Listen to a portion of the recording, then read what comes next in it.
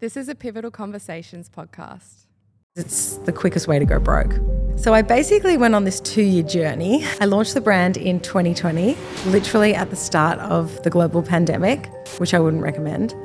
You're entering a market that's not easy to enter, and Yes. there's big players. It's really difficult to compete because what's going to set you apart from X, Y, and Z beauty products that have just launched on the same day? Challenges happen every day, and it was essentially just money down the drain. Customers, unfortunately, buy their toothpaste at the supermarket and the pharmacy, and if we're not available on shelf, then we really don't exist. I really just wrapped my head around this almost like in the past 6 to 12 months. So that's something I would recommend to anybody starting a business. Sometimes it's hard to kind of take a breath. I was very kind of complacent and relied on the expertise of other people around me because I felt very underexperienced, which I was, but I never really stood up for myself. How did you overcome that imposter syndrome? It's actually really interesting that you asked this question now. What it really means to live life golden. Yeah, we're golden, baby girl, we're golden. They're about to see us shine, cause we're golden. They can't ever break us down, cause we're golden. They're about to see us glow, cause we're golden. Georgia, welcome to the podcast. Thank you for having me. Super excited to dive into your journey. I think one of the beautiful things about, podcasting is the people you get to meet. For me, that's, we are connected in a way. We were kind of chatting about this before, but we also get a lot of feedback from our listeners, and kind of they're on their own startup journey, and speaking to founders that have had some success and being able to learn, from some of the lessons that you can share is always really exciting. We might start with the startup story. How did Gem first come about, and kind of was it this kind of spark idea? Like, what was the story of how Gem started? So I launched the brand in 2020, literally at the start of the global pandemic, which I wouldn't recommend. But the idea for the brand really came a couple years before that, when I was living in LA and I was working as a model, and I was surrounded by all these beauty products. And I noticed a massive shift in beauty towards natural that I didn't necessarily see happening in the personal care space. And more specifically in oral care, in toothpaste. I kind of thought, how ironic. We spend our lives avoiding certain ingredients in our beauty products, in our home products, but then you come home and you're brushing your teeth with some ingredients that have actually also been banned in hand soap, but you can still find them in mainstream toothpaste. Yeah, wow. So, I couldn't understand why natural toothpaste or better for you toothpaste wasn't more popular until I tried a lot of the natural brands on the market. And given I was living in LA at the moment, at that time, the market was not saturated, but there was a couple of other natural players in the space. But what I found was that the toothpaste specifically, it wasn't minty, it didn't foam up properly, and it was packaged in sort of hippy-dippy, kind of out-of-date brown paper bag style packaging. And I kind of thought, okay, well, there's an opportunity here to create a better for you, efficacious product that looks really beautiful and people are kind of proud to showcase on their bathroom cabinet. So I basically went on this 2-year journey to really unpack what toothpaste is, right? And essentially it's 3 things. It's a fresh mouth feeling, so it's that really minty kind of fresh feeling in your mouth that you get. It's that kind of good scrub, so the feeling that, you've had a really good clean, and that comes with kind of the foaminess that toothpaste brings. And then it's the enamel remineralizing piece.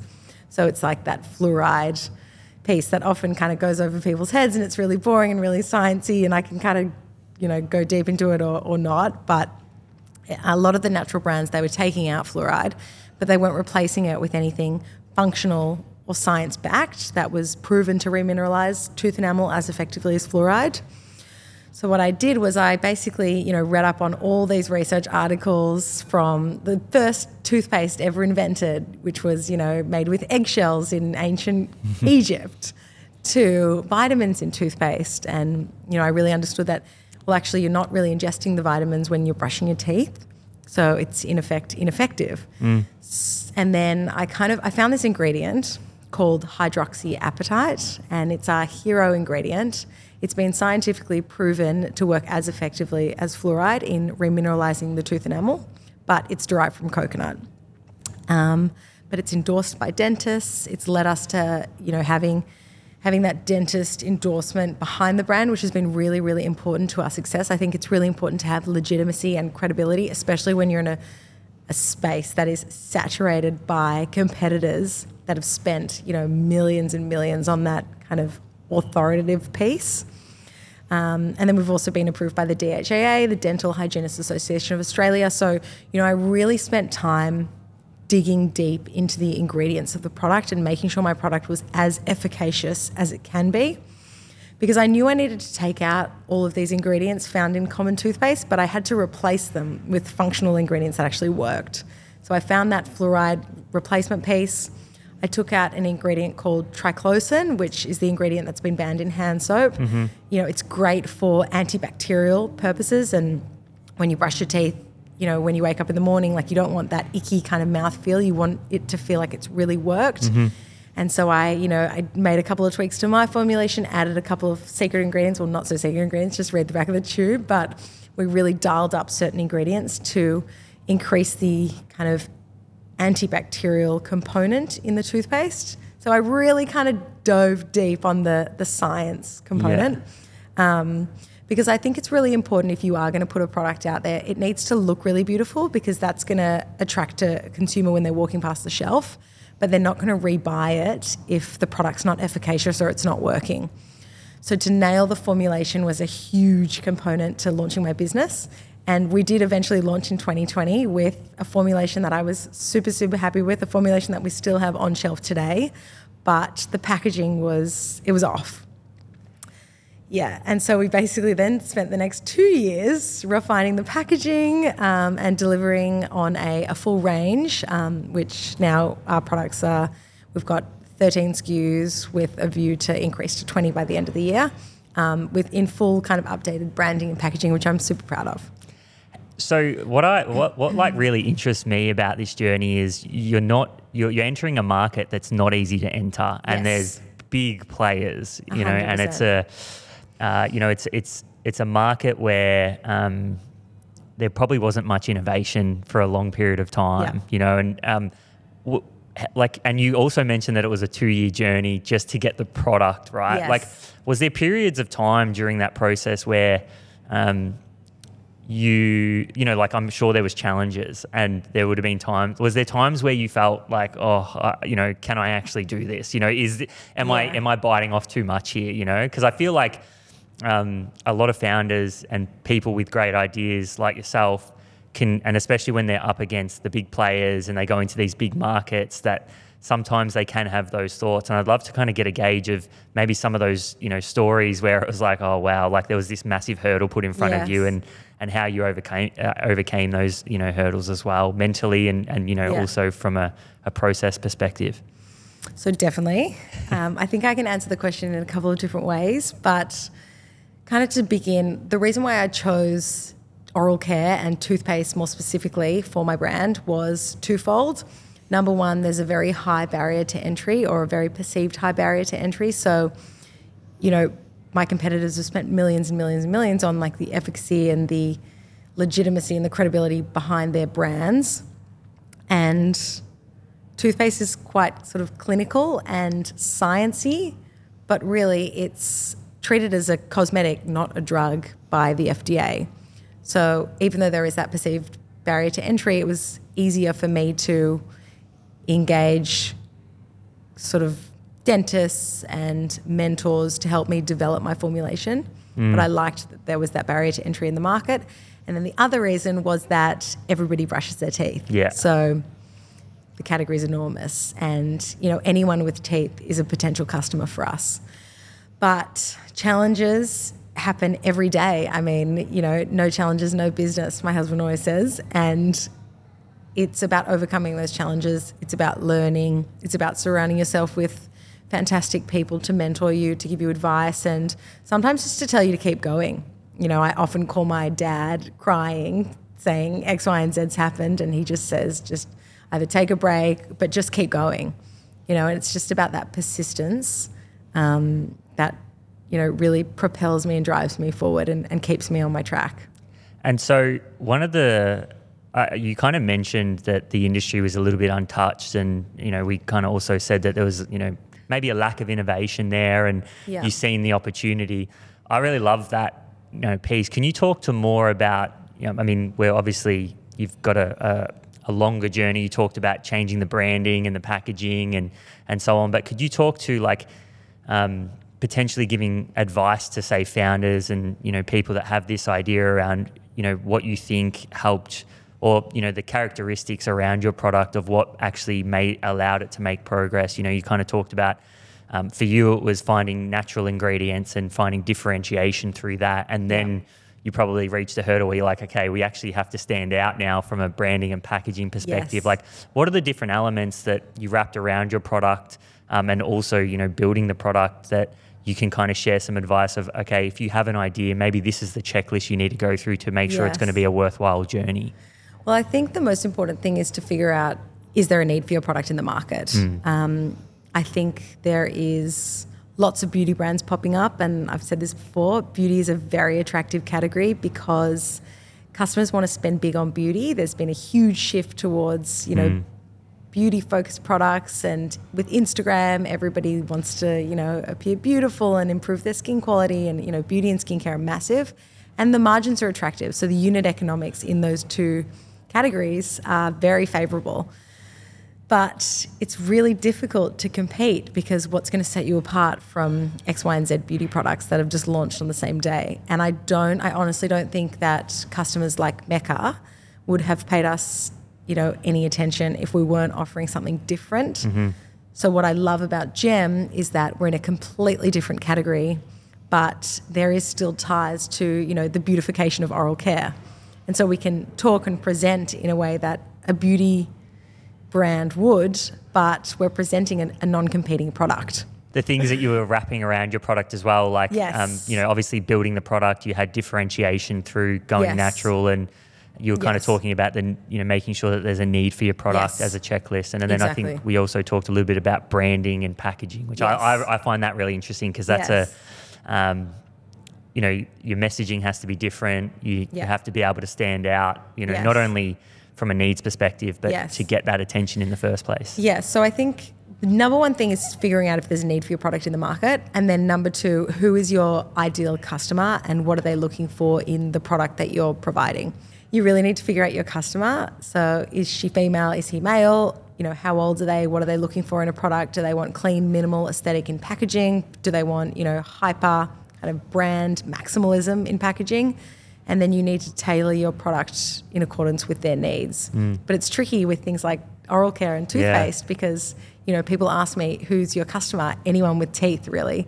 So I've got my 10-year-old cousin using the brand and loving it, using the toothpaste, and then I've got my 87-year-old grandmother using it as well. So how do you really create packaging neutral enough to subscribe to both of those kind of tastes and preferences? Is psychology something that you focused on? I know we talk, when we're talking about that bullseye and we can say demographics and gender, but, is psychology something that you kind of focused on when you go out and you think about packaging and a key kind of point? I think psychology is something we focus on when I think about my distribution strategy. Yep. So I think for us, it was really important to launch into a premium player like Mecca and really establish the brand in a really premium sort of way and in a really premium position. But what I've quickly learned is, customers unfortunately buy their toothpaste at the supermarket and the pharmacy, and if we're not available on shelf, then we really don't exist. So, to tailor that kind of, or to have a tiered kind of distribution approach where you present in a really premium way, you enter the market in a really premium way, and then you almost seep down and then offer that kind of accessibility to everybody by being available kind of everywhere, is how we've really dealt with the psychology of customers and creating the brand in that way. Yeah. And so was that something you kind of realized in real time, or is that something you specifically engineered maybe, you know, in the beginning of kind of almost trying to create demand in the beginning, and then as the brand gets more awareness over time, you can start to make your way into, you know, these more accessible distribution channels? I think it was something that I've learnt along the way. Yeah. So I think I wanted to go out as a premium natural oral care product.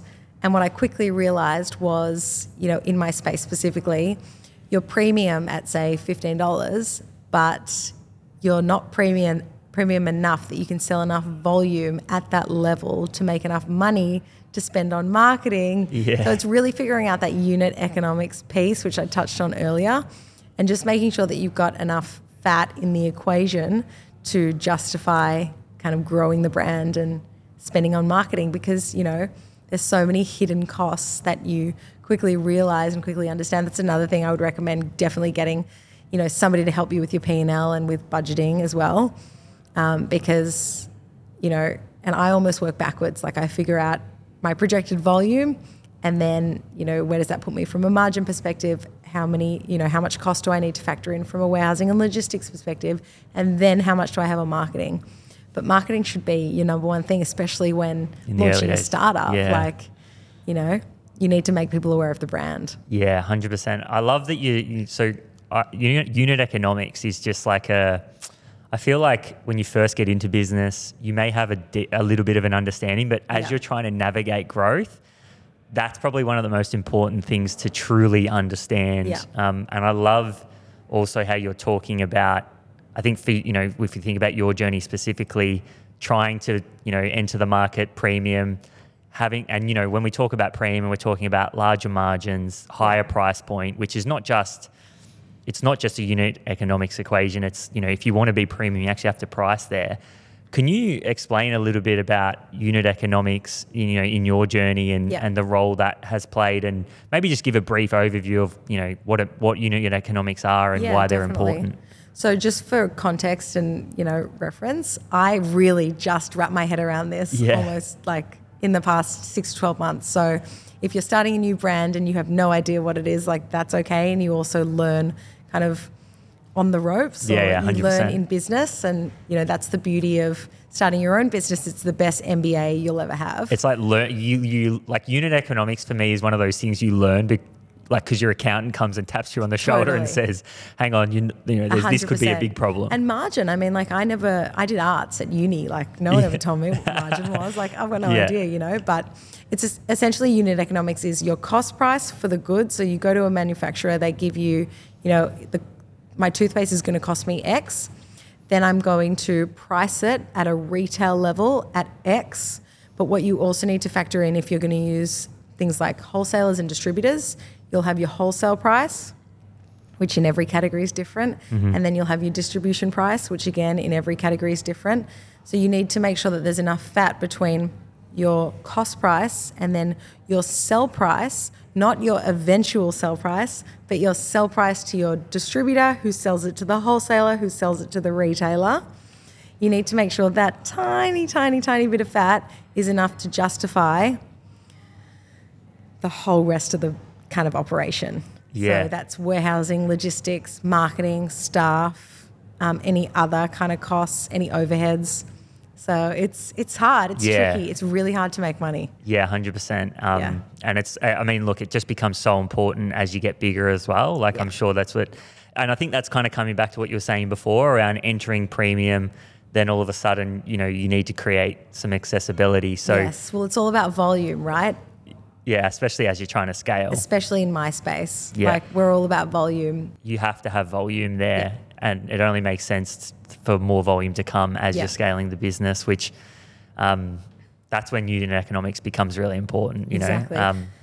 Having a great accountant, like, you know, that's something that I recommend massively, and it saved me, you know, in the early days, you kind of notice the difference between a great accountant and someone who's just there to do your BASs and so on. But I also think it's important, you know, when starting a business to really identify, you know, 4 or 5 businesses that you aspire to be like. And so whether or not they are a huge multi-million-dollar mass brand in grocery and pharmacy supermarket, or are they a premium, which is okay as well, like are they a premium niche kind of player only with their kind of own D2C distribution point, and they're stocked in one other retailer. And so there's cases to be made on two different types of business models. You just kind of have to figure out the space that you want to play in. How do you come to that decision, do you think? Like what were some of the characteristics that you looked for inspiration for your brand, and how do you make that decision? So how do you kind of, how do you choose that brand? Is it more of a internal desire? Is it from a brand perspective? Are you looking at, say, what you think the numbers are? Are they public companies? I honestly think it's about how big do you want to be. Yeah. Because you'll never be mass, you'll never be enormous, you'll never be a household brand if you're in one retailer. Yeah. So I think it's about your appetite for growth. And I think it's about your personal preference as well. So I do think that there is value in maintaining that brand by having it in one channel. If you've got your D2C business, which I think is really, really difficult in Australia to make money on D2C only, but it gives you complete control over your brand. Whereas if I'm selling into big retailers, the minute I sell my product, the control's gone. Yeah. So I can have some influence on the way that it looks on shelf, but the messaging and the branding around that gets diluted once you sell into a bigger retailer. Yeah. I think it also, that makes a lot of sense. And maybe you can talk to, I think you mentioned it before, but like that personal preference as well. Like you said, how big do you want to be? Yeah. And like, I think what I've learned, probably over the last 18 months is that you actually really have to think pretty hard about that, like how big do you actually want to be? Because it's also going to require you to make these decisions, that you just talked about, like, what path do you want to take in business? Yes. Did you have that figured out from the very beginning? Did you kind of go into this, you talked about that 2-year phase where you were kind of trying to really build the product and figure that out. Yep. At the same time, were you thinking about how big you wanted to be and you kind of identified that, or is that something you just kind of figured out along the way? Yes and no. I feel like in the early stages, I remember being on a plane and doing all the numbers and, figuring out if we can sell X amount of volume and then we can make X amount of money and da-da-da-da-da. But I think what I was maybe naive about at the time was that, I was selling one SKU with a very specific kind of style and packaging and branding. And, I was selling natural toothpaste, which we're still selling today, but, in one flavor. So I think at the time I was maybe naive into thinking that, one SKU is going to make me a multimillionaire. What I've since learned is, one SKU in one retailer, by the way. What I've since learned is, I've always had an appetite to be enormous and to be everywhere and to be accessible to everybody, because I think having a brand that looks really premium but is really affordable and accessible is a key driver for me. And that's just something that I've realized just by being in business. But what I realized was, expanding into more SKUs, offering different flavor options, offering different products that a natural consumer wouldn't necessarily, if we want to be mass, then we need to offer products that appeal to the mass market. So not everybody would shop a natural toothpaste, but everybody should shop a electric toothbrush. So really reflecting my product offering to mirror what I wanted to see in the market. Yeah, it's very interesting that you. One of the threads I'd love to pull on is you kind of have mentioned having that premium product but at an accessible price, and you said that's something that you reflect on and you're probably targeting at the moment. Can you explain why you think that's really important? And is that, correct me if I'm wrong, but that might be that relation to scale in a sense, and kind of being able to go as big as what you do wish. Yeah. I think it's interesting. I think my perspective on this definitely changed with the evolution of my business. Yeah. But I think there's been brands popping up that have done this really, really well. There's a great brand, Monday Hair Care. Jamie, you've done an incredible job. It's a brand that I aspire to be like. But I think their positioning in the market is so genius because it's, salon quality hair care at really accessible, affordable prices in really mainstream places. And I think the category that I'm in, I can't be misguided. I'm selling toothpaste, mouthwash, and whitening products. And I need to be where my competitors are. Otherwise, I'm never going to get penetration in the market. And I need to be priced, we're a premium product, so we'll always be priced in a more premium way. We've got incredible kind of efficacy of ingredients and, thoughtfulness of ingredients, which should be reflected in price, but it can't be too expensive that it's going to preclude 90% of the market from buying the product. So it's finding that right balance. And you talked about penetration of the market, and I'd love, because I feel like there might be a connection to what you just mentioned around, like, obviously you have such a differentiated product and there's a lot of thought and care that goes into the ingredients, and I'm sure that there would have been challenges there. We just talked about unit economics and trying to bring the cost of producing that good. It's really hard. Yeah. Especially all of our products are made in Australia. Oh, wow, so it's really, really challenging. But it's important to me. I'm from Australia. We're selling to an Australian market. Was that your greatest challenge? Like, was that the greatest challenge in getting the product off the ground or the startup off the ground, of kind of going, we're going to make all this in Australia, we're going to use ingredients, we're going to take the path less, took by, other companies? Was that the greatest challenge of trying to fit or, make these unit economics work with that kind of, Yes. that path? Yeah, and it's always going to be a challenge, right? Because I'm never going to compromise on ingredients, quality of ingredients. And I think, we're still at a startup kind of stage. We're still producing kind of low volumes. I think with increased run rate, increased volumes, you get the price down eventually. Yeah. And also a bit more consistency with supply as well. So it's been very kind of ad hoc. Like, we've been very reactive to the market. We've been making very small bets, and that's something I would recommend to anybody starting a business. Make small bets. Don't make big bets on stock. Don't make big bets on forecasting, on marketing plans. Do things in a very kind of tiered, tailored way, because it's the quickest way to go broke. Yeah. So can you deep dive, not deep dive, but just explain a little bit, or maybe give an example of that, like what that might look like for someone's business? So when I started Gem, literally 3 months into launching the brand, I had one SKU. I was selling natural, non-toxic toothpaste, the toothpaste we discussed before. It had a huge tiger on the packaging. It was all about unleashing the ferocity of nature with the tiger. It was great. It was my first baby. I was approached by two marketing whizzes, who really encouraged me to build a funnel. And I'd never heard of a funnel. Yeah. I still don't really understand what a funnel is, but they convinced me that it was essential to the market performance of my product.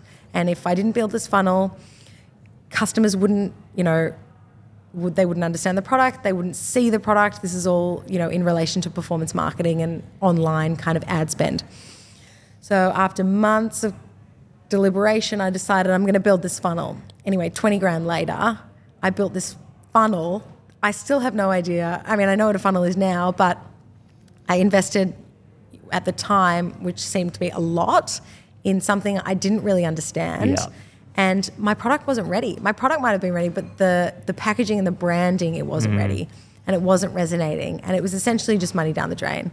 And that's the problem with doing things too quickly. You feel like you might be ready, but in essence, it takes a while for customers to even come across your product. It takes 10 touch points from a customer to purchase. And so investing heavily in that 1, 2, 3 touch point, sometimes it ends up being a waste. Yeah, and I love what you're saying, because I feel like often you can feel like in order to compete, you need to take this big leap. 100%. And you always need to spend heaps of money, and you need to, and you kind of, it's like, it's almost like the fear of not taking that leap of like what could happen if I don't do this can drive you to make this kind of decision that you may not be ready for. Or if it could even be, the unit economics, we need to get these down, and you kind of make this big inventory mistake that can happen. And so what you're saying is have patience and just take the step that's in front of you. Don't try to maybe take 2 or 3 at the same time. And just be kind to yourself a little bit. Like, it takes 6 to 12 months in a business to really find your feet, and that's why I think it's so important that you are so hands-on with your business, especially at the start. So I would definitely advise against beefing up your internal team for that 6 to 12 months. Like I was packing all the orders myself. I still respond to all the customer inquiries and messages.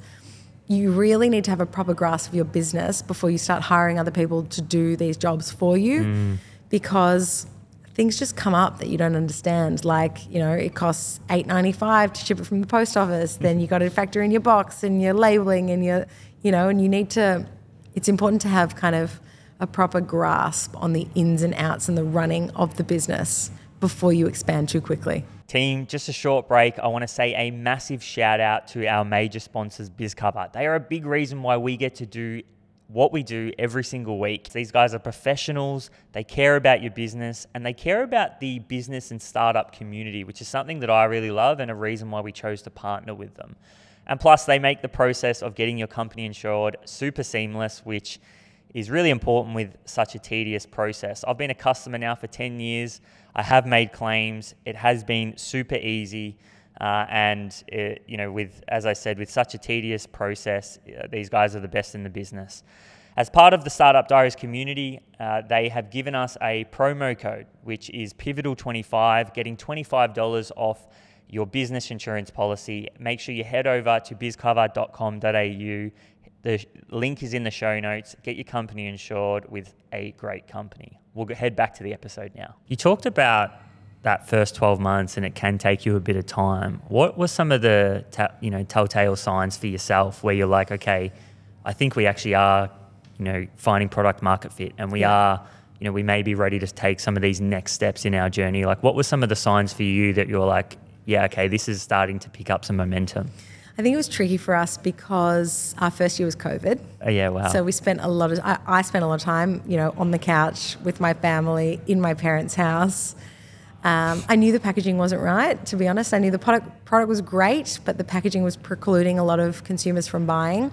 So I was literally working on my iteration 2 of packaging 2 days before we even launched the product. Oh, wow. Because people they don't realize it takes 5 months from packaging sign-off to end production. Yeah, wow. That might just be in my industry. Yep. But it takes a while. And so we were already working on iteration 2, 3 for pack. And then I focused on how to beef out my offering. So I wanted to make sure I had a couple of different other flavors of toothpaste, a mouthwash, and then we launched a floss, and then we launched the breath spray and the whitening pen, and those 2 products really took off. And for me, what I understood, and again, this is just being in business, listening to your customer, was that whitening and efficacy sells. And it's obvious, everybody wants white teeth. But until I had those 2 products and until I saw the success of the whitening pen specifically at Mecca, I never realised how far we could grow in this space. And then eventually I took that learning and iterated on my premium natural toothpaste and kind of came up with version 2, which was a triple whitening toothpaste. So all of our products have that whitening call out, again, justifying that price premium in my space. But these are learnings that I only kind of understood just by having putting a bum in the seat. So it was really, really important for me to be kind to myself, listen to the market and evolve before making these huge purchase decisions and marketing decisions when the brand wasn't ready. Yeah, and so with those other 2 products that you launched, were they how big of a role did they play in your ability to start penetrating the market even further? And then how did you come to the decision to actually? Because I would imagine that would have been a big decision. You're moving away from your other product, of course, the toothpaste, but it's a risk, right? Yeah. There's a risk associated with launching, more SKUs or different products, at any time in business. But how did you come to the decision and say, yep, no, I think this is the right decision to go through? And I would imagine it was from the customer. How did you what were some of the data points or conversations that you were having, and how did you do that? Well, just kind of going back to what I was saying before, make small bets. So, before I put in any purchase order, I make a commitment to myself and to my external board that I'm going to sell through this stock. Luckily we've never had to write off any stock, but I'm not putting in purchase orders of 50,000 units, right? Yeah. So I'm either going to give the stock away or I'm going to sell it, but I'm going to get it into consumers' hands. Mm-hmm.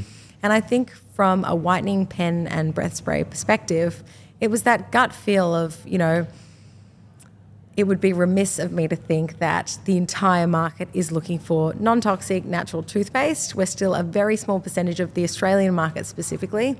But what does everybody want? White teeth. And it kind of led to the innovation of the whitening pen. And we've seen huge success of the pen in the market.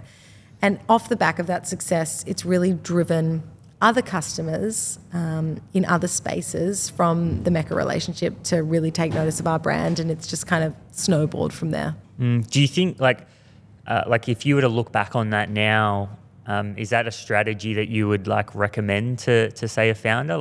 If you are looking to penetrate a market, you can kind of leverage other products to build that brand awareness. You know, so you're obviously selling your original product, but then in order to get your brand seen by maybe potential different customers or more of them, that you can kind of leverage other products and like you said, make those small bets. You don't need to launch huge quantities of this product, but you can kind of enter the market and just kind of see if that gets you some more awareness. Yeah, and I think especially early on, you throw everything at the wall and you see what sticks. Yeah. Because you don't really know what's going to resonate in the market. You've got gut feel, but yeah, I think it's important to, if you want to be mass, think mass. So what does kind of your everyday consumer want to shop?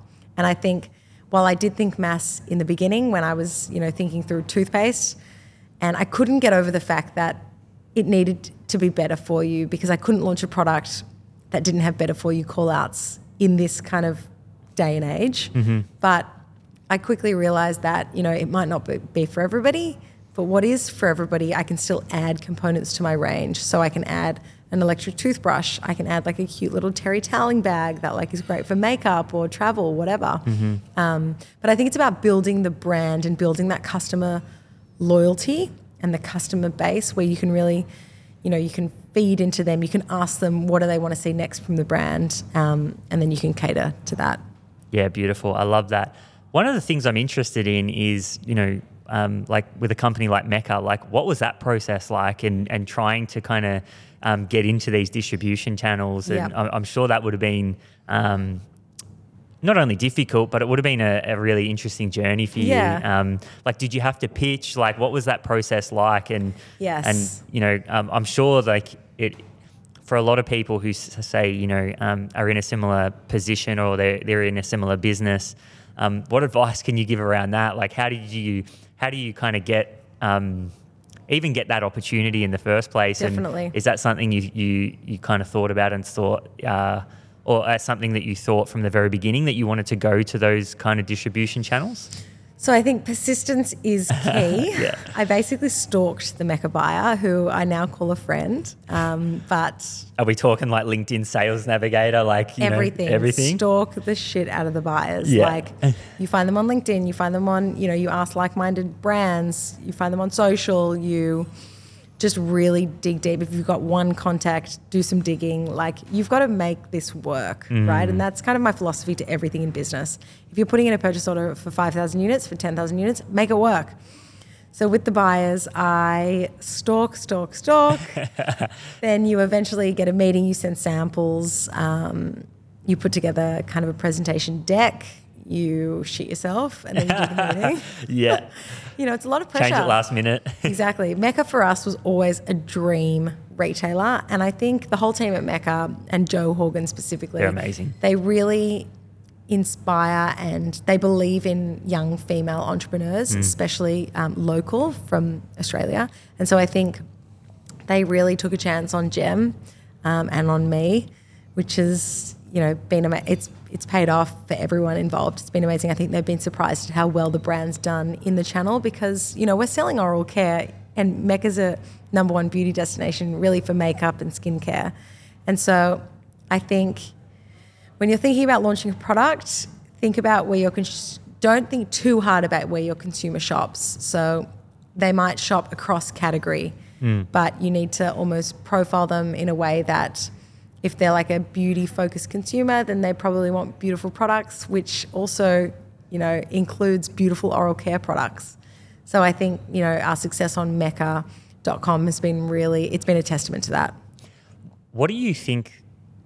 So you mentioned that they really believed in yourself, and they obviously believe in female entrepreneurs and so on. But what do you think that they seen in you that made them make that decision? Because they're not only just investing in your product, they're investing in you. And how did you overcome, say, that sense of imposter syndrome? You're probably, you're pitching to Mecca and you're probably sitting there 2 hours before going, oh my God, like, is this actually happening? But how did you overcome that imposter syndrome? And what do you think Mecca seen in you that potentially other founders can learn from? I think it's really important to have drive, and it's really important to have passion for your brand. Never sort of forget where you came from and the reasons why you decided to start the brand. And I think just like a passion to keep going and to keep improving, and, to never be kind of satisfied with where the brand's at. I'm always looking to innovate, whether it's from a packaging perspective, a formulation perspective. Like, I'm never really happy, and it can be to my detriment, but it's essential to building a brand and to making it perfect, because it's never going to be perfect. So I'm never going to sit back and be like, oh, okay, I've done my job, the brand's now rolling. It's like there's always something to fix. There's always something to improve on, and there's always a new customer to approach. I feel like you can feel that when you meet a founder that has that passion. Like you can see it in their eyes when they're talking about their brand. And I think, I talked about imposter syndrome, but I feel like when you are that passionate about this, product that you're building or service or whatever it is, people can really feel that. If you do have that passion, it comes out in the way you communicate. Yeah. You're always pitching. It's my baby. You're always I live pitching. and breathe this business. But don't get me wrong, imposter syndrome is very much there, and it will never go away. It's kind of that feeling that, A, how did I end up here? B, I'm definitely not the most qualified person for the role, but I'm here, and I've, gotten the brand to where it's at today. I'm in a position where I need to make decisions based on the brand. So I need to believe in myself, because if I don't believe in myself, no one else is going to. Yeah, and I'm trying to think what it is, like a similar experience just in everyday life, but you're there. It's, you've created this opportunity, and you like you said before, you shit yourself right before it, but you got to do it anyway. Like, but also remember, everybody is faking it. Like, fake it till you make it. Everyone is. No one really has an idea of what they're doing, and that's fine. You learn things on the job, and if you're making the wrong decision, you'll quickly fix it. It's not the end of the world. I think, when I said to you in the beginning, the reason I get excited about these podcasts is because the amount of people that I sit in front of who actually say that is like, it's enormous. And I think that for everyone who's listening, it really is the truth. And it's fake it and you make it isn't it's not a deceitful way. It's like, no matter how much knowledge you have, nothing replaces the experiences you get from actually doing the thing. 100%. And that's, again, why it's so important to be involved in every element of the business.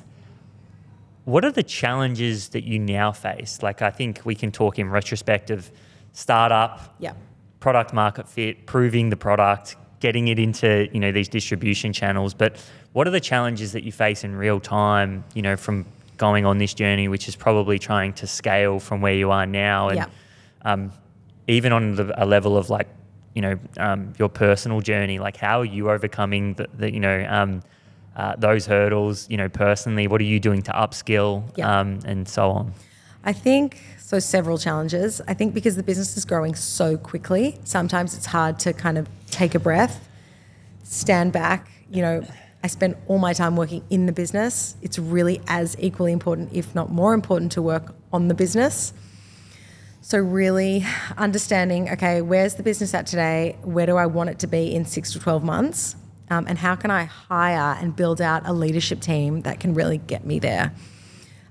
Just from a personal sense, I'm pregnant, I'm having a baby, which is exciting, due in August. And it's really forced me to look at my business. I'm a huge control freak and I've got my finger in every pie, and I'm totally across everything in the business, which is really, really important. But the realities of having a baby is that I need to take time off. Like at some point, I'm going to have to take a step back. And so it's really forced me to look at the business objectively and kind of hire beyond the current expertise. I always say, if you're the smartest person in the room, you're in the wrong room. Yeah. So if this baby's forcing me to build out a leadership team and potentially even hire beyond where we're at in terms of our growth right now, then it's, you know, a benefit and it's a plus, and we're setting ourselves up for success.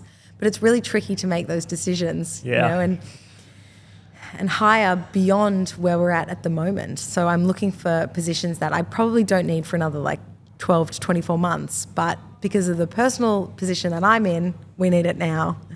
So it's so true. Like I feel like we're in a similar position just with our business as well. It's kind of like you're forced to think, you know, and this is, I guess, a question that I would have for you, but you're kind of almost forced to think further ahead. Yeah. And more importantly, like you're going to, I would imagine this is you need people in your business now that are actually going to help drive growth and bring 100%. Bring another layer to the business and of what it's that's exactly missing. Right. Yeah, and there is different levels of growth.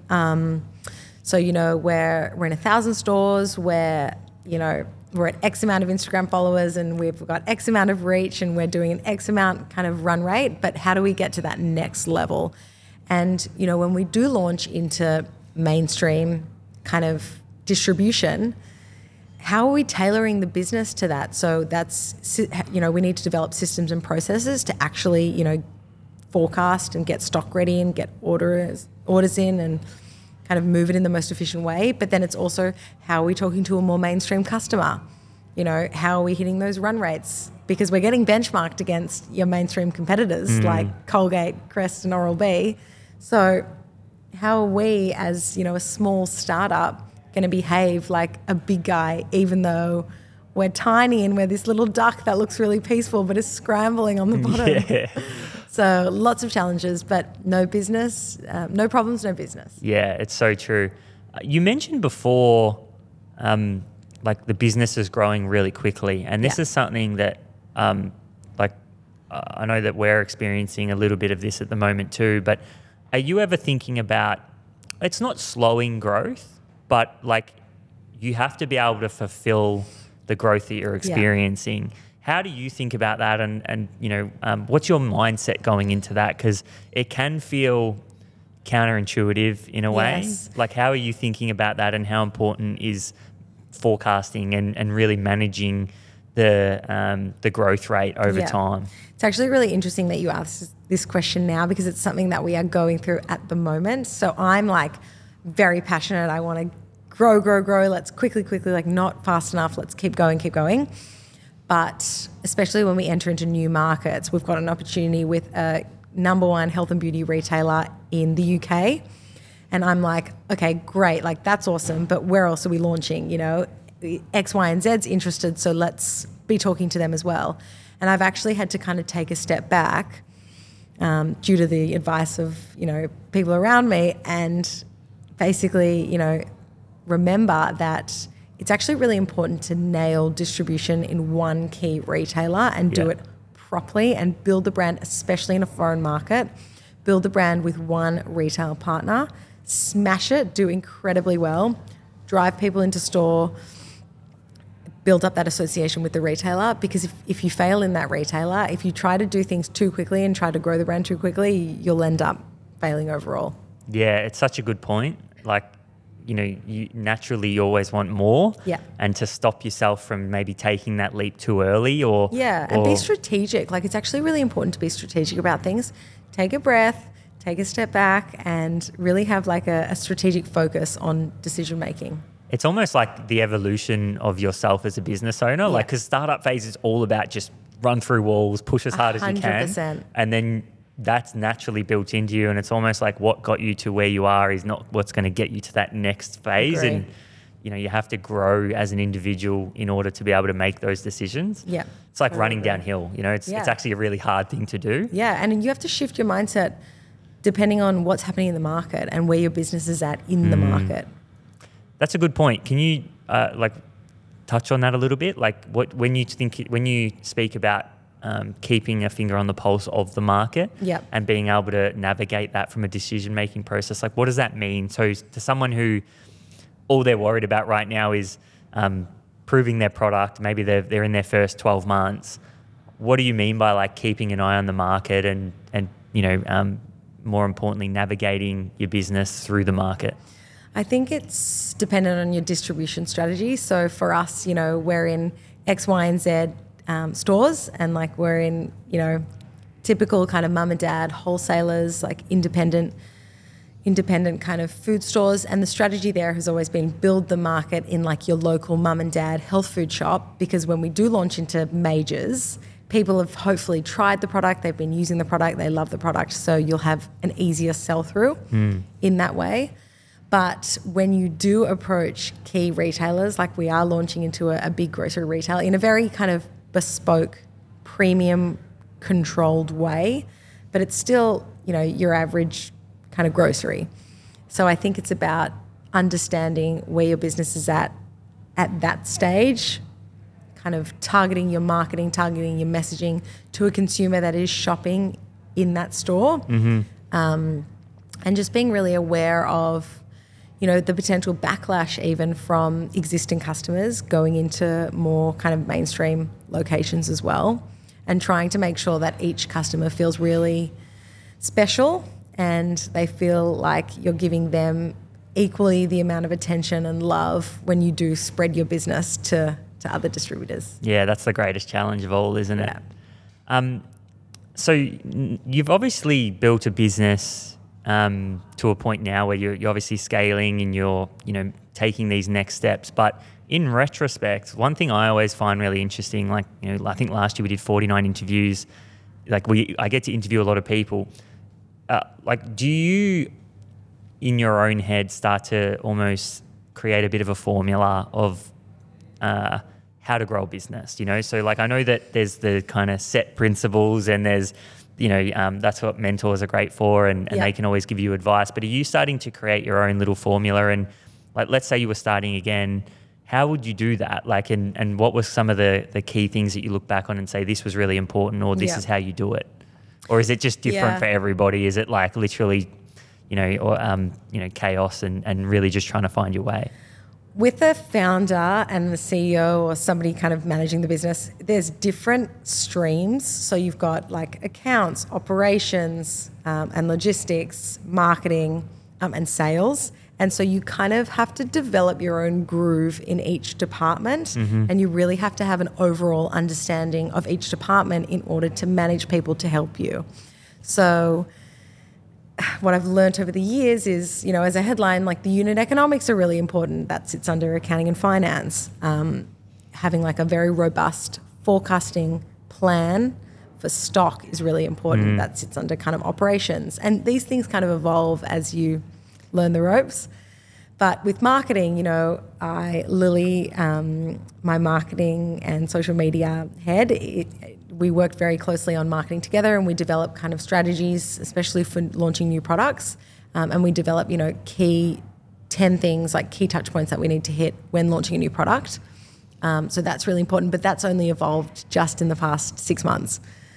So you're sort of like constantly thinking on your feet and constantly trying to do better than last year. But I think it's also really important to pause and reflect on the growth. Like even little things. This morning I randomly was looking through my Instagram on the Gem account and I screenshotted 2020, 2021, 2022, and now 2023.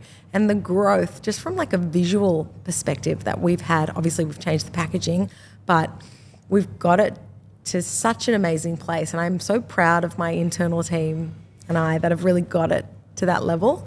And so just taking a step back, even like via photos and just looking back on kind of where you started and where you are now, it's really rewarding. Yeah, I love what you said around the streams. Yeah. Because I feel like, as you grow, whether it's month to month, quarter to quarter, you're required to, like, one of those streams will probably require a little bit more work to get it to that next level. And then, maybe the next quarter or the next month, it's the same thing. Like, you're always working on those streams. Exactly. But then, like you said, like, I think, just stopping to smell the roses is important as well. Like, you can quickly get just caught up in the day-to-day or the month-to-month, but actually looking back at, say, 2 years ago and going, wow, we actually have developed. 100%. It can almost calm you and just settle you and say, okay, like, no matter what I'm going through right now, we can grow through this and develop. Yeah. If I had said to myself in 2020, in 2023, you'll be married with a baby on the way. I'm single, launching my business. You'll be married, baby on the way. You're launching into X retailer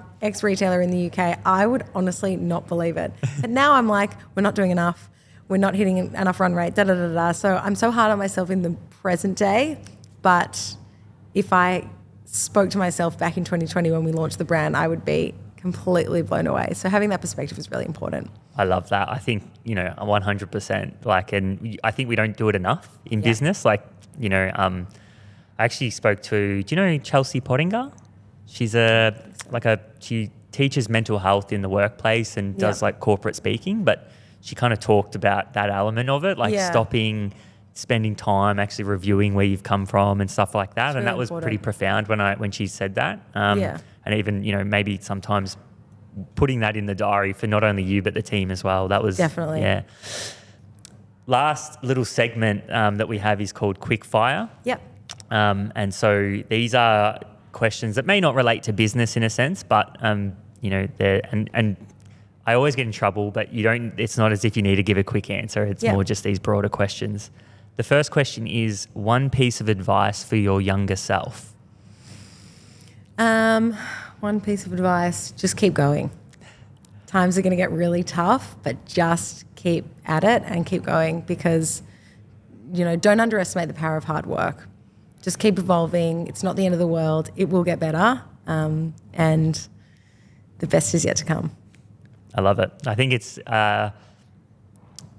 something you learn, like, if you've been in business for more than, say, 12 months or 24 months, you kind of realize that it really is just about that resiliency of kind of getting through these issues that arise because they don't stop. They actually get bigger. No, exactly. And my husband always says to me, what's the worst that's going to happen? We're going to have toothpaste for the rest of our lives. Great. 100%. I love that. So what's one piece of advice for women in business? Never underestimate yourself. People will always challenge you. I think this is a kind of comment on younger people in business. People will always challenge your competency and your capabilities, but don't underestimate yourself. Keep going. Have confidence in your ability, and have confidence in your decision making as well. I really like that point. How do you, because you would have experienced this firsthand. You've gone into a massive market. You're probably dealing with people that are much older than you. Yeah. They're not paying you the respect that you deserve from building this product that you've put a lot of blood, sweat and tears into. What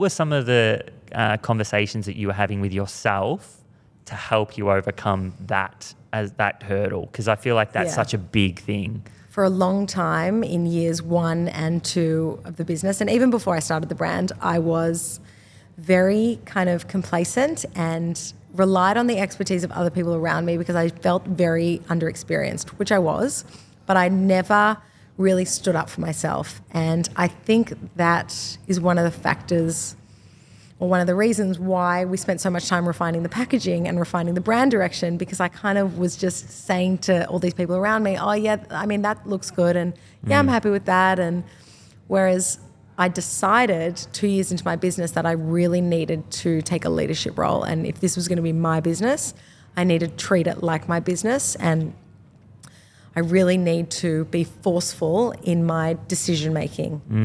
And so it's really led to me being a complete control freak over every element in the business. But I think it's also really important. I need to have a proper grasp on what's going on because no one loves your business like the founder. Yeah, that's the truth. Yeah. What advice would you give someone who's just starting a business? Identify if there's a need for the product in the market. Make sure that your unit economics are right. I feel like I keep harping on about that, but it's really important because you run out of cash. And make small bets. Yeah, love that. We covered all three of those there, but they're three big themes from this episode. Yeah. What's the most important trait that a founder must have for success and why? Again, I feel like I'm repeating myself, but passion and drive. You need to believe in the brand and you need to believe in your business and you need to have the passion and drive to propel it forward. I can't tell you how many times people have told me it's a stupid idea. You're never going to make money in toothpaste. It's, daggy. It's a boring category. You're up against big players in the space that have deep pockets, but you just have to propel it forward and you have to believe in yourself and believe in the brand. Absolutely love it and totally agree. Yeah. Georgia, thank you so much for your time. Thank you.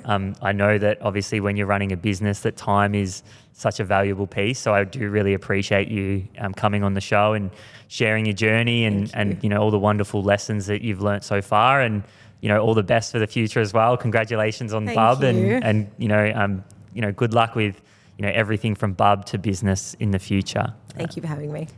Sorry, where can, just so that before we finish, where can people find the brand as well? Is social media the best place and also yourself as well? Social media, gem.au is our social media. We're on TikTok, we're on Instagram, Facebook, and then obviously our website, gem-products.co. Beautiful. Thank you again for coming on the show. Thank you. And to everyone who listened, thank you so much for the wonderful support. We don't get to interview amazing people like Georgia without that. So I hope you enjoy the episode and we'll see you next week.